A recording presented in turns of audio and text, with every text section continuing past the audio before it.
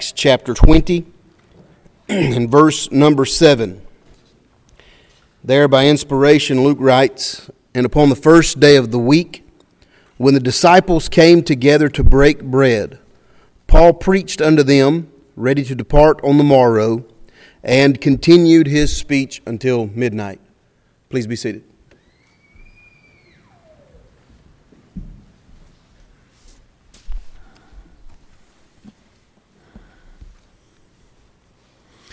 We continue our series on What Does the Bible Say by looking at the question, what does the Bible say about the Lord's Day and the Lord's Supper?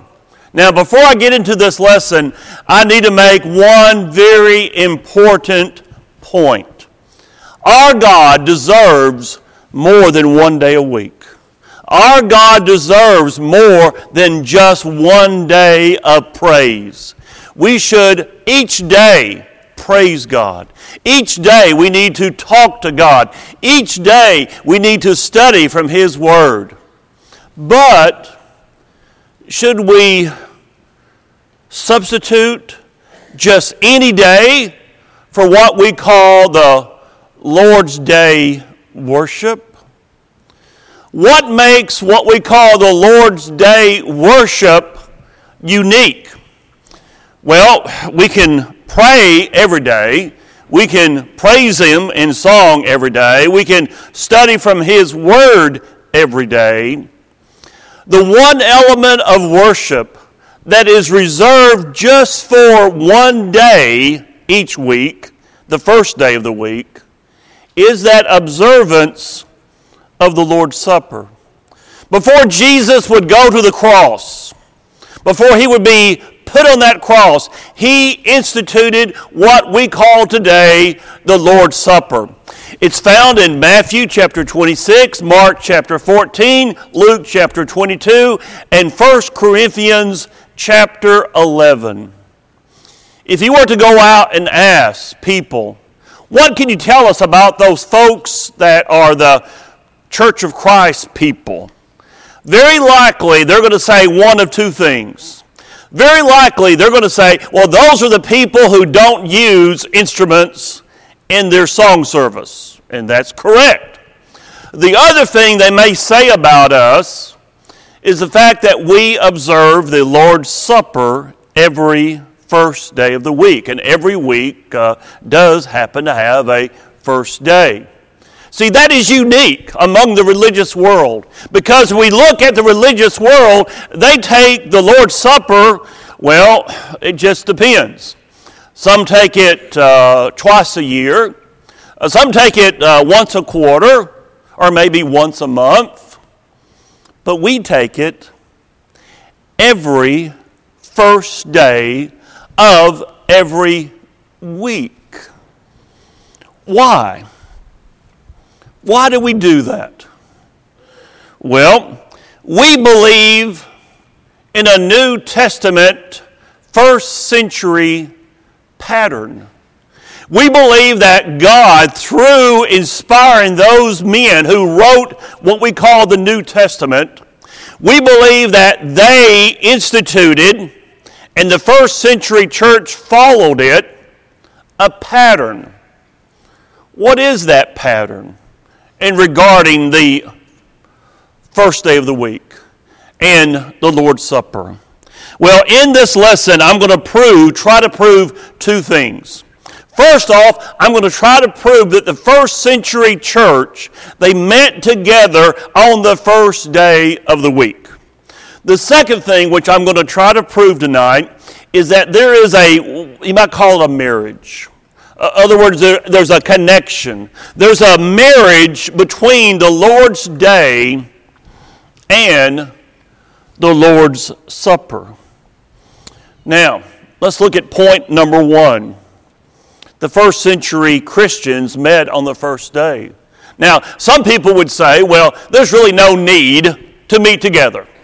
There's actually people that would say, you can be just as pleasing to God, just stay at home. Well, I think you're going to miss something.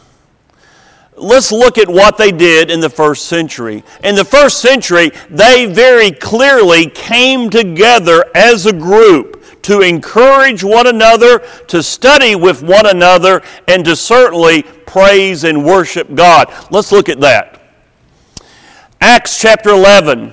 For the whole year they met with the church. Acts chapter 14, when they arrived, they gathered the church together. 1 Corinthians 5, when you are assembled in the name of the Lord Jesus. 1 Corinthians chapter 11, for in the first place, when you come together as a church. 1 Corinthians 14, if therefore the whole church comes together. What is that saying to us? That's saying that the first century church, they came together to worship together as a corporate body of Christians, as a family of Christians. In fact, I'm going to say this. Meeting together was necessary and required. Look at Hebrews chapter 10. And let us consider how to stir up one another to love and good works. We want to increase our love. We want to increase our good works, not neglecting to meet together, as is the habit of some, but encouraging one another. And all the more as you see the day, notice I have that in red. I want to come back to that word. The more as you see the day drawing near. In one of the books written by Mark Twain, one of the characters says this about Christians. He said, Christians are church-going people. Well, he's got the wrong definition of the word church there, but I understand his point. We are church-going people. We come together as a body to help one another, to worship God, to love one another, and to love God. In fact, I'm going to say to you that God expects us to meet together, to worship Him. Well, okay, so we've got the first point halfway established. We got it established that the early church did meet together. But how often? That's the next part of that first point. How often did they meet together? At a minimum, the New Testament points to one particular day for meeting together. In that verse right there, it says the day.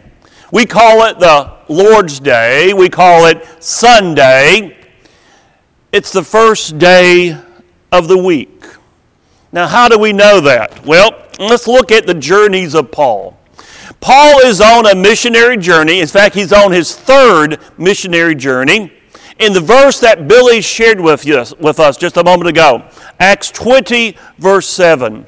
He's traveling from Philippi over in Greece. He's going all the way back to Jerusalem. He stops off at a city called Troas. Troas is on the northwest corner of what we call today the country of Turkey. And what happens? On the first day of the week, when we were gathered together to break bread,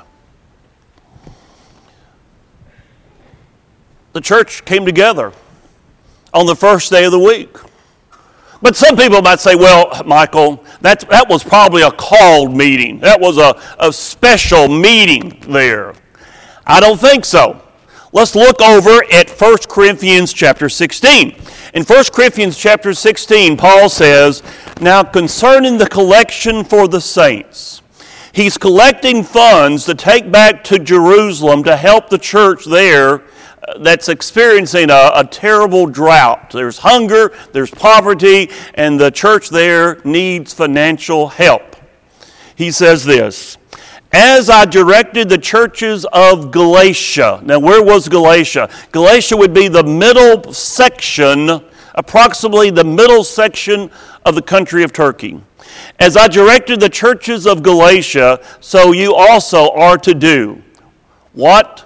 on the first day of every week, each of you is to put something aside and store it up. Now, why were they doing this on the first day? I would say to you, they're doing it because they were coming together. Because they're coming together as a church, and as a church, Paul says, since you're there already, go ahead and lay up and store for this special need. Now, he says they're doing it in Galatia. He's writing this to the church in Corinth. That's in Greece. And he's over in Troas, in Acts 20, he's in Troas, on northwest corner of Turkey. We got a wide range of area there, from middle Turkey all the way over to Greece. And the Christians are all coming together on the first day of the week. Meeting on the first day of the week was and is God's instituted pattern for His church. Now, what happened with Paul there in Troas is very unique, because Paul actually waited. Now, he's in a hurry. It says over in verse 16, for Paul had decided to sail past Ephesus, so he might not have to spend time in Asia, for he was hastening to be at Jerusalem, if possible, on the day of Pentecost. Now, Paul wants to get back to Jerusalem on the day of Pentecost, but he waits 7 days. It says in verse 6, he waited 7 days. Why does he wait 7 days? Because he wants to meet with the church. And the church came together as a body on the first day of the week. Do we have anything else that would support that idea? Yes, we do. We have the test of history. Now, history can only help to prove our interpretation of the Bible. History does not set the standard. God's Word set the standard. But history does serve as a way to supplement our understanding of what the Bible is saying and doing. So what does history say about the pattern of the church coming together? Well, let's look at two sources here. First one, Justin Martyr. This is an artist's conception of what he may have looked like. He lived in the 2nd century A.D., and in 155, he is writing as a Christian to the emperor. Emperor Antonius Pius was his name. And what he's doing is he is defending Christianity. There's been some accusations against Christianity, and he wants to clear it up. In that paper that he writes to the emperor, he talks about the Christian worship. And what does he say about it? He says that the early Christians came together on the first day of the week. Now, we go beyond Justin Martyr. Let's look at one other source. It's a source called the Didache. It is an early 2nd century document. In fact, it might even be very, very late 1st century. It's a document filled with a lot of different information. In that document, it has a section on worship, reporting about what the early church was doing in their worship. What does it mention? It mentions first day of the week worship.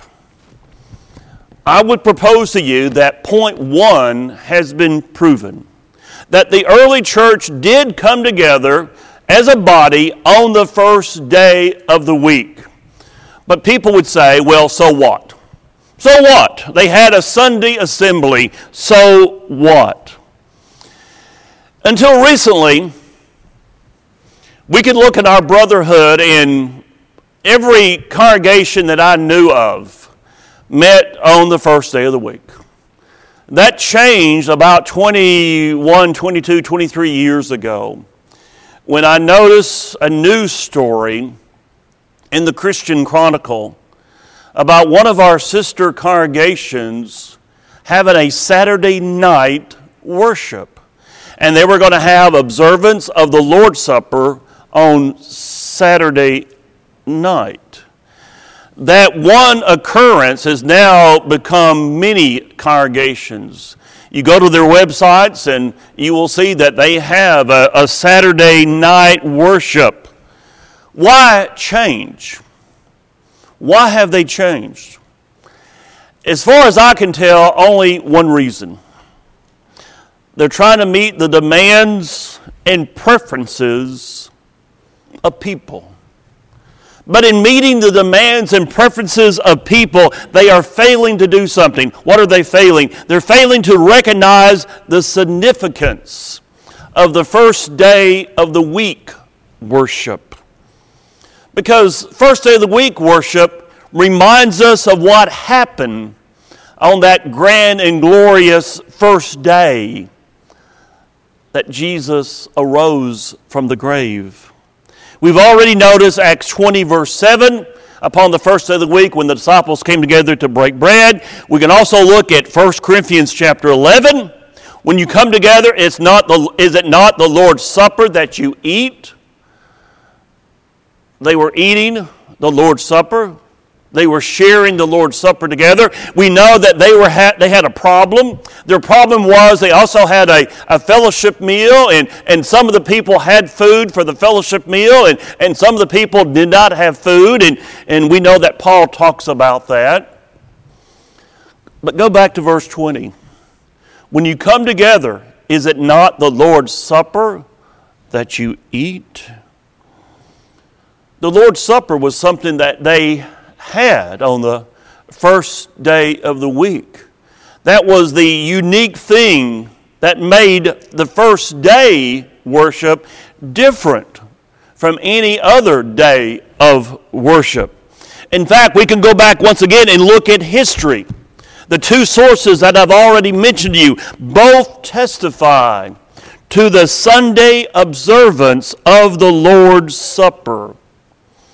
The connection between the first day of the week and the Lord's Supper is really not surprising. It makes sense. God put Sunday assembly and the Lord's Supper together because that's the day of the week that Jesus rose from the dead. When we look at Matthew, Mark, Luke, and John, the timeline for the approximately 3-year ministry of Jesus is somewhat hard to peg down. It's hard to determine when this miracle took place. It's hard to determine what day that this teaching was done on. But it's very clear when the greatest miracle took place, and that was his resurrection from the grave.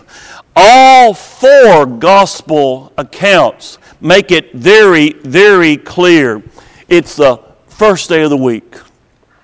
First day of the week. Every one. Timeline suddenly becomes important. Why? Because we remember that first day of the week. And then later on, that very first day, Jesus met with his disciples. When? On the evening of the first day of the week. The Lord's Supper is a memorial to his death, but it's also a memorial that reminds us of the greatest miracle ever, the resurrection of our Lord, victorious over death. That's the pattern that we have in the New Testament. And that's a pattern that we follow. But I'm here to tell you that we can still get the Lord's Supper wrong.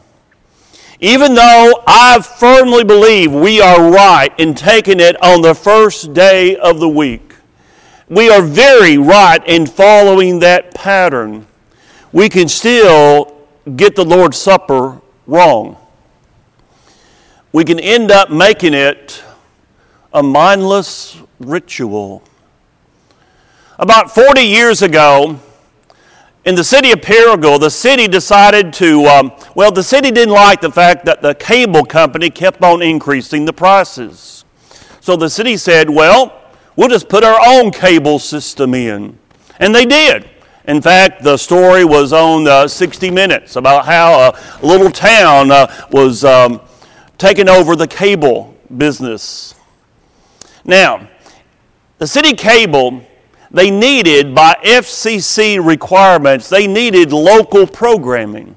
So they contacted every church in the city and said, if you will buy TV quality cameras and TV quality audio equipment, we'll let you have a whole channel for yourself. Only 2 churches were willing to do that. We were one of the 2. So we bought, it was actually used equipment, but it was still good. We bought the big, giant cameras. We had all the fancy audio equipment. We bought it for $11,000. And we started broadcasting 24/7. We had a channel. You could go to City Cable, turn to channel 26, and that was our channel. And we had it 24/7. One of the things we wanted to do with our TV channel was to, of course, broadcast the worship service. And we told the camera operators on that very first Sunday, now, take your camera, now, during the communion, pan the audience. After we saw the rerun of that, we said to the TV operators, do not pan the audience. Why? You probably have already guessed it. As the camera was panning the audience, there was people messing with their phones. There was people talking about each other. They were passing notes. They were doing everything you could imagine, except focusing in on a very solemn, holy, and special moment. When we take communion, we need to focus our minds on what it means. We need to focus on what it actually represents. Paul said in 1 Corinthians chapter 11 to examine ourselves. We need to examine ourselves. The Lord's Supper is a special time for us to think about what Christ did for us. What is the Lord's Supper? The Lord's Supper is exactly what it says. It's the Lord's Supper. It's not ours, it's His. In the same way that He was the host for that Passover meal where He instituted the Lord's Supper, today, Jesus is still our host. He gives you the Lord's Supper to share among ourselves, to remember His body, to remember His blood. It's His Lord's Supper. It's also a time of thanksgiving. All 4 gospel accounts use the phrase, give thanks. It's a time of thanksgiving. It's a time to be thankful for what Jesus did for each and every one of us. It's a communion. Paul, in 1 Corinthians, he described it as a koinonia in the body, a fellowship in the body. It's a communion. It's a fellowship. It's a memorial. It's something we do to remember Him. This do in remembrance of me. And it's a covenant. It's a covenant of blood. You know, covenants, especially in the Old Testament, were sealed with blood. This is a covenant that was sealed with the blood of our Lord. It's a covenant of blood between us and the Lord. So what do?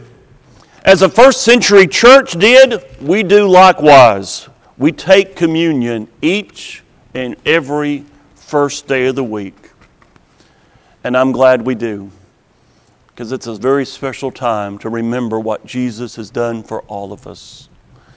Tonight, are you a Christian? Once again, let's remind ourselves what it takes to become a New Testament Christian. This is Jesus talking to you.